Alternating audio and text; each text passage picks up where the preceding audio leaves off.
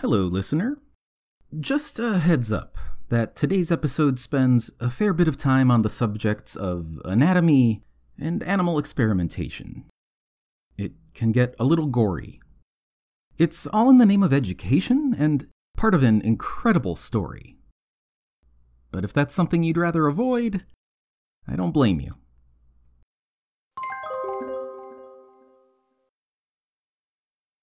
Primo Levi was a Jewish-Italian chemist who lived from 1919 to 1987.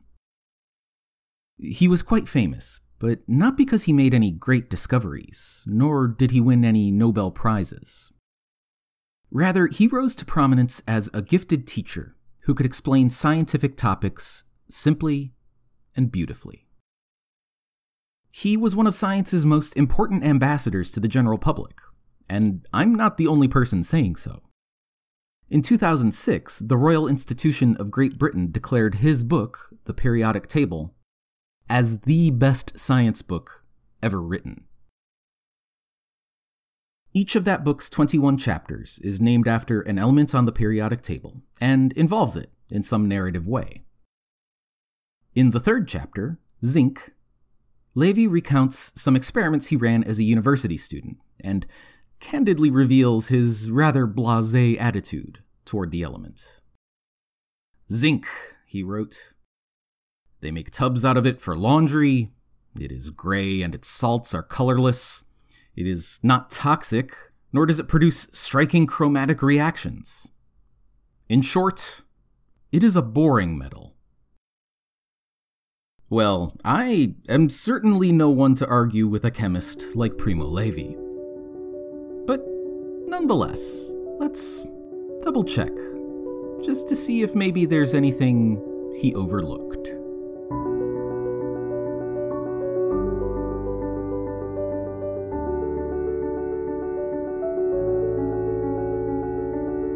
You're listening to the Episodic Table of Elements, and I'm T.R. Appleton. Each episode, we take a look at the fascinating true stories behind one element on the periodic table. Today, we're sparking interest in zinc.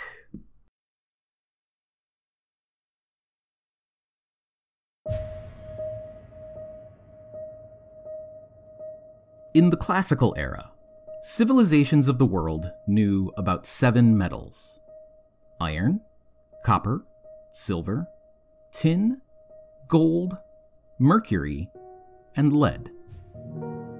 There were alloys too, like bronze, brass, and steel, but that was it. In time, we came to learn that there are dozens of naturally occurring metals.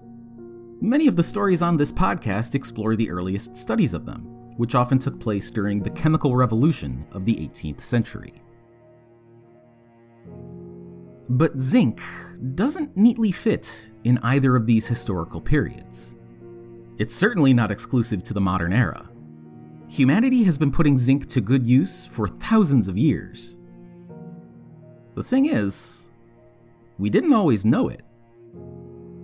Ancient humans would mine veins of copper or other metals that were coincidentally rich in zinc, using the mixture to create brass or bronze artifacts. But they never isolated elemental zinc from those alloys, because zinc would easily oxidize or even vaporize, leaving little evidence of itself behind. Occupying the blurry border between antiquity and modernity, zinc is already in rare company. That's made even rarer by the fact that zinc is one of the few chemical elements to first be isolated outside of Europe. Indian metallurgists began producing zinc bars on an industrial scale in the 13th century, where it was used to manufacture calamine lotion and high-quality brass. This knowledge next spread to China, then made its way to Europe around the 16th century. Our old friend Paracelsus was the first person to dub the material zinc, based on a German word meaning sharp, due to the jagged nature of its crystals. It was a remarkable material, the 8th metal. But it remained difficult to isolate, and there weren't many good reasons to do so. It wasn't particularly strong, or beautiful, or light. So for quite some time, zinc was little more than a curiosity. It wouldn't really find a niche of its own until the discovery of an entirely new kind of chemistry.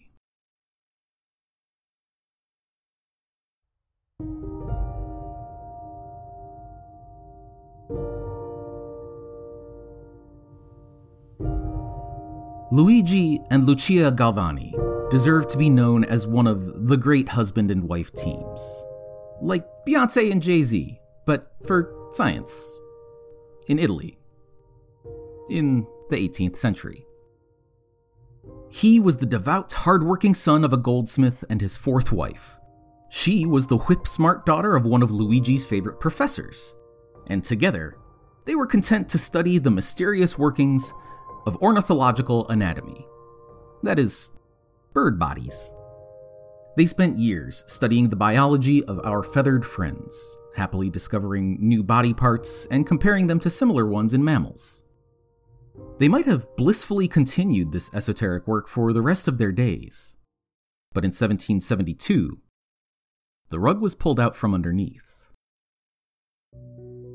A colleague had sat in on a handful of lectures where Luigi discussed cutting-edge research, and then he performed that most cardinal of academic sins.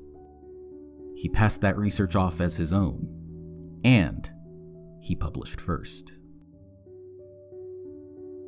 The Galvanis took no retaliatory measures, but they seem to have soured on that particular subject following this violation. They left their prior specialty to the vultures and moved on to bluer skies. One of the most exciting scientific pursuits at the time was the study of electricity. We had known about electricity for ages, of course, as a natural phenomenon, lightning. But a century before the Galvanis, curious minds had discovered how to capture electrical energy with a device called a Leyden jar. A Leyden jar is little more than a glass insulator separating two metallic surfaces holding opposite electrical charges. When assembled properly, the jar is able to store and release a surprisingly potent charge of static electricity. That was pretty neat, but at the time, it was a solution without a problem. That meant for a while, electricity was mainly good for one thing: parlor tricks.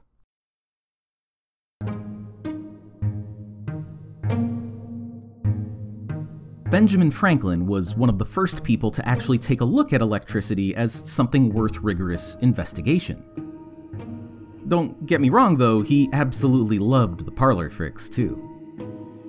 For instance, one holiday season, he entertained his guests by providing a dinner with a decidedly electrical theme. As he described, "A turkey is to be killed for our dinner by electrical shock, and roasted by the electrical jack, before a fire kindled by the electrified bottle.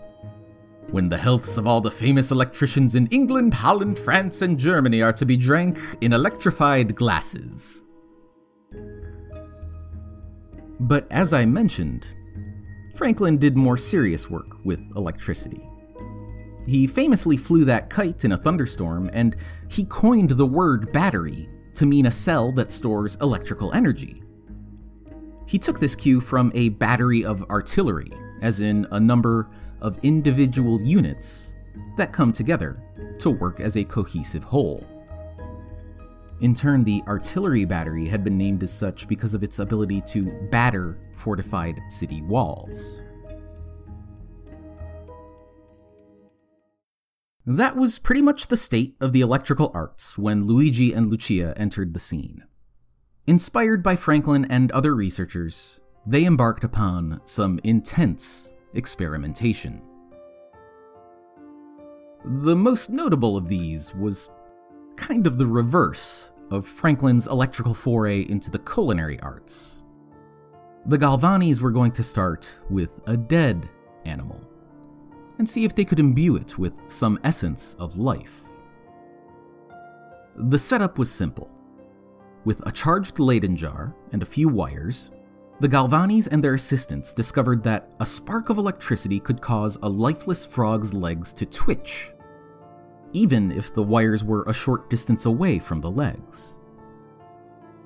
Further experimentation uncovered greater surprises. By attaching an iron wire to the nerve and a bronze wire to the muscle, then touching the wires together, the leg would spasm, just like when it had been connected to a Leyden jar. But that's what made this so odd. There was no Leyden jar in this circuit. There was no external power source whatsoever, not so much as a lightning rod. Just the frog and the wires. Luigi concluded that the electricity was coming from within the frog itself. He dubbed the phenomenon animal electricity and proposed that this was how creatures moved their bodies. The idea caused even more of a stir than he expected. The question of how muscles move had been a mystery for thousands of years. It was not uncommon, even in the Galvani's time, for scientists to believe that muscles were powered by some kind of lung-powered pneumatics or bloody hydraulics. Animal electricity was the most promising and exciting theory yet put forth. But not everybody was entirely convinced. Alessandro Volta was a friend and colleague of the Galvanis who was just as swept up in the excitement as everybody else. At first.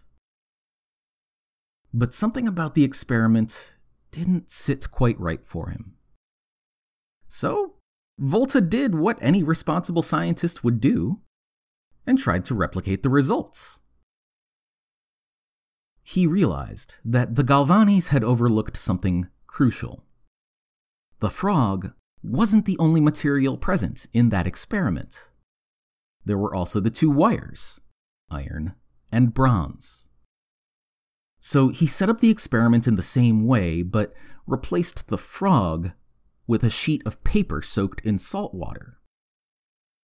Good enough to conduct electricity, but certainly not a source of animal electricity. Sure enough, the frogless circuit achieved the same results. It's an important detail that the wires were made of two different metals. Every metal possesses a certain amount of ability to attract electrons, called its electrode potential, and that amount is different for every metal. If two dissimilar metals, like say iron and bronze, come in contact with each other to close a circuit, the difference in their electrode potentials generates an electrical current. In the Galvani's experiment, the frog's legs were merely conducting the electricity generated by the metal rods. Volta had taken the wind out of the Galvani's sails. Now, a lot of history textbooks portray Luigi Galvani as some kind of blithering imbecile who extolled some foolish idea, and Alessandro Volta as the principled, level-headed man who brought reason back to the discourse. But it's worth pointing out that while the Galvanis didn't understand all the ins and outs of electricity, they were on the right track. Volta might have pinned them on a technicality, but in the most basic sense, they were correct. When they're alive, animals do control their muscles using biologically generated electrical energy. So it goes.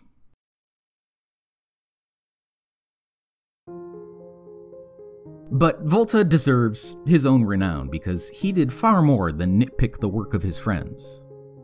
It was this discovery about dissimilar metals, in fact, that would lead to his magnum opus.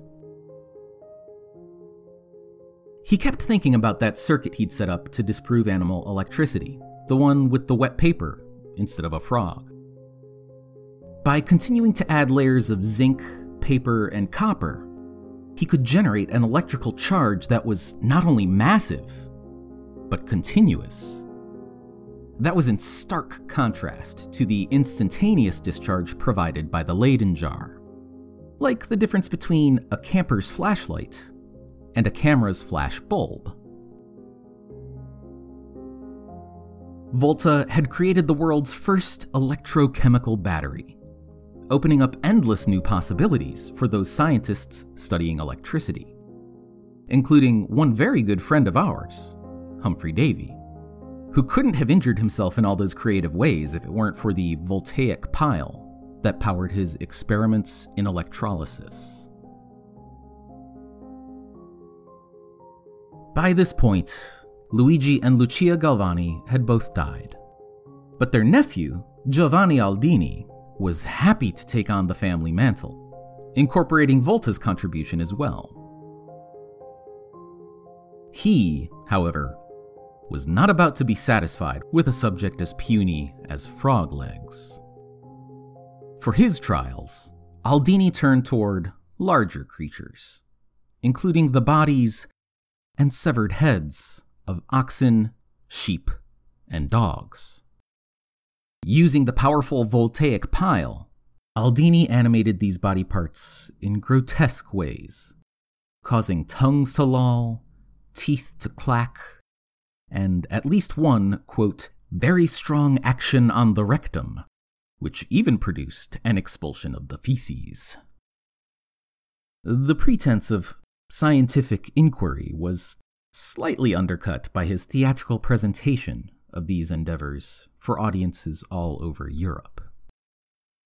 But the crowd is a fickle creature, and in time will tire of nearly anything. Aldini needed to up the stakes. Fortunately for him, at the time it was not terribly difficult to acquire human bodies. Laws like England's Murder Act of 1751 allowed the corpses of executed criminals to be freely passed to anatomists and others who could provide a good reason to study such a thing. London was an especially appealing place for Aldini to put on a show, because while Italy and France were beheading their prisoners, the English justice system could provide him with a fully intact cadaver, fresh from the hangman's noose. By all accounts, the highlight of Aldini's career as post-mortem puppeteer was his reanimation of the murderer George Forster in 1803. Like any good showman, he started things off with a known crowd pleaser. As he wrote, galvanism was communicated by 3 troughs combined together, each of which contained 40 plates of zinc and as many of copper. On the first application of the arcs, the jaw began to quiver.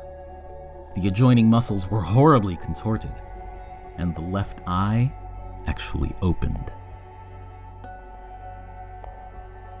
He proceeded to conduct 24 more such experiments over the following 8 hours, each more lurid than the last. He was disappointed by the device's failure to restart Forster's fully exposed heart, but he left quite an impression on the crowd by eliciting a jerky, full-body dance in which the corpse raised its clenched fist in the air. It was sensational in every sense of the word, and highly influential. Men with fewer scruples than Aldini pushed the limits of galvanism and good taste. A Scottish chemist named Andrew Urey believed electricity could not merely reanimate the dead, but resurrect them.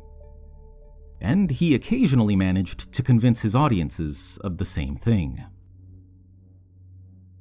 German Karl Weinhold didn't work on human subjects, which sounds like an improvement, until you learn that he preferred to operate on 3-week-old kittens. In one particularly grisly instance, he scooped out the brain and spinal column and replaced them with voltaic batteries made of silver and zinc. What happened next depends on who you ask. To hear him tell it, for almost 20 minutes, the animal got into such a life tension that it raised its head, opened its eyes, finally got up with obvious effort, hopped around, and then sank down exhausted. The heartbeat and pulse were quite active during these observations. Also, body temperature was fully restored. My apologies for the voice, but it's in the name of historical accuracy. His was notably high-pitched and grating, which, along with his limbs that appeared too long and head that appeared too small, gave him a highly unsettling presence. That's nothing he should be ridiculed for, but to use the language of our time, it's very on brand. Incidentally, nobody else was willing to corroborate the results of his kitten experiment. But the one doctor who was most famously inspired by these adventures in galvanism was one who never actually existed.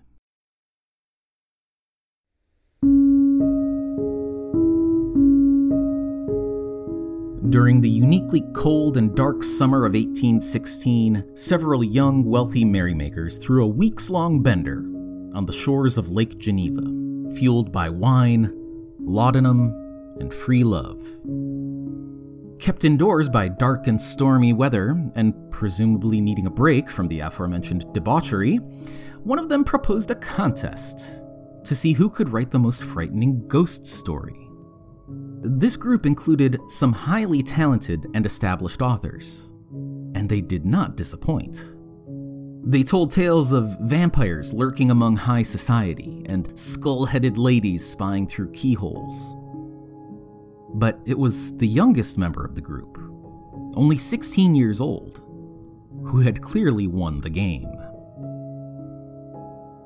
Like Dmitri Mendeleev, she too was inspired by a head full of contemporary science and a vision in a dream.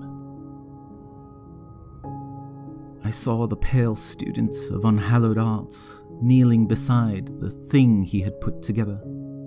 I saw the hideous phantasm of a man stretched out, and then, on the working of some powerful engine, show signs of life, and stir with an uneasy, half-vital motion. Frightful must it be, for supremely frightful would be the effect of any human endeavor to mock the stupendous mechanism of the creator of the world. 2 years later, the short story that began life as a party game would be published as Mary Shelley's debut novel, Frankenstein, or The Modern Prometheus. It is widely considered to be the world's first work of science fiction. In the book, Dr. Victor Frankenstein succeeds where Andrew Urey and Carl Weinhold could not, restoring vitality to a lifeless body, and keeping the name of Mary Shelley alive for centuries. Artistic immortality remains the closest thing to life after death awaiting anyone in 2019. And while texts can be burned and songs forgotten, some of the most enduring artifacts are in the medium of sculpture. Bronze sculptures, which often contain zinc, enjoy several advantages over those made of stone or clay. For one, the metal's ductility ensures that the statue will never be at risk of crumbling, unlike Michelangelo's marble statue of the mighty David. Bronze can also be cast, allowing for reproduction on a scale that would otherwise be impossible. There is one notable disadvantage, however. When a sculpture is made of the same material as the army's shields and spears, empires have frequently valued the latter over the former. More than one honored general has had his bronze memorial melted down to serve on the battlefield again. By the 19th century, pure zinc became a valued sculpture material in its own right. Namely, because it was cheap. Zinc has a much lower melting point than bronze and cast iron, and it's also much easier to solder together or stamp into sheets. These properties were perfectly suited for art in the age of mechanical reproduction, and several American companies capitalized on them. Many foundries discovered that cheap zinc statuary sold better if they referred to it as white bronze. They sold memorials for cemeteries and ornaments for shops, but they were best known for one specialty above all else: monuments to soldiers who fought in the American Civil War. Almost all of these white bronze foundries were established in northern states like Connecticut, but they did not discriminate between buyers in the North and South. One sculpture, commonly known as the Silent Sentinel, sold particularly well. At least 86 copies of the statue were erected all across the United States. In states that fought for the Union, the anonymous soldier wears a belt buckle that reads US. The statue is entirely unchanged where it exists in North Carolina and other southern states, but with a belt buckle that reads CS. Monuments to the Confederacy have been the subject of increased attention in recent years. Over 1,700 of them exist across the United States, not only in the South, but in states as far north as Iowa and Maine. Even Montana and Washington, states that weren't admitted to the Union until decades after the Civil War, display monuments to Jefferson Davis and Robert E. Lee. Fascinatingly, the vast majority of these memorials were not dedicated in the aftermath of the Civil War. The biggest year for Confederate monuments was 1911, with another construction boom in the 1960s. Periods in American history known for Jim Crow laws and the Civil Rights Movement, respectively. In 2017, University of Chicago Associate Professor of History Jane Daly explained to NPR that this timing was not a coincidence.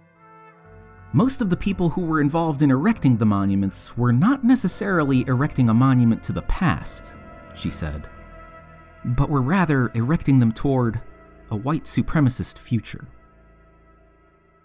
Many American communities have decided they no longer wish to pay homage to those memorials and the values they stand for, and have started removing them, either with official approval, as in Baltimore, Maryland, or as an act of protest, like in Durham, North Carolina. Unaware that these statues were mass-produced for the lowest possible cost, those people are often surprised that something appearing so timeless and sturdy can be brought down so very easily. All of this is a very roundabout way of saying that depending on where you live and how your neighbors feel, you might be able to supplement your element collection with a bit of local history. But if that's not feasible, you still have many options available to you. Zinc is everywhere in modern life. The drugstore is particularly fertile ground. Makeup, sunblock, and dandruff shampoo often rely on zinc to perform their jobs. A few aisles over, you can usually find pills, gels, and sprays for sale that claim to alleviate symptoms of the flu and cold, with zinc as their active ingredient. These products are a good source of zinc. Trouble is, there's no evidence they do anything to make a cold go away. In fact, in 2009, some of those products were recalled for possibly affecting users' sense of smell. So if you're looking for a placebo with fewer side effects, maybe stick with vitamin C. If you spend much time on the water, you may be familiar with little buttons of zinc that are meant to be attached to the hulls of boats. These little widgets protect the boat's metal hull from corrosion because of some of the same chemistry that was happening in Volta's electrochemical pile. Until it's completely worn away, the zinc button will protect the hull by corroding first. Because the button is ruined instead of the boat, it's called a sacrificial anode. That's actually one of Zinc's most important uses today. And it's a pretty modest role. The sacrificial anode doesn't need to be connected to a battery or any outside power source. It lasts for a pretty long time, and it does its job simply by remaining stuck in place and slowly degrading over time. I suppose then, in that one case, you could understandably say that zinc is a boring metal.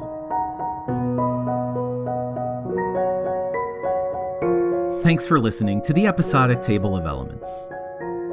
Music is by Kai Engel and Josh Crowley.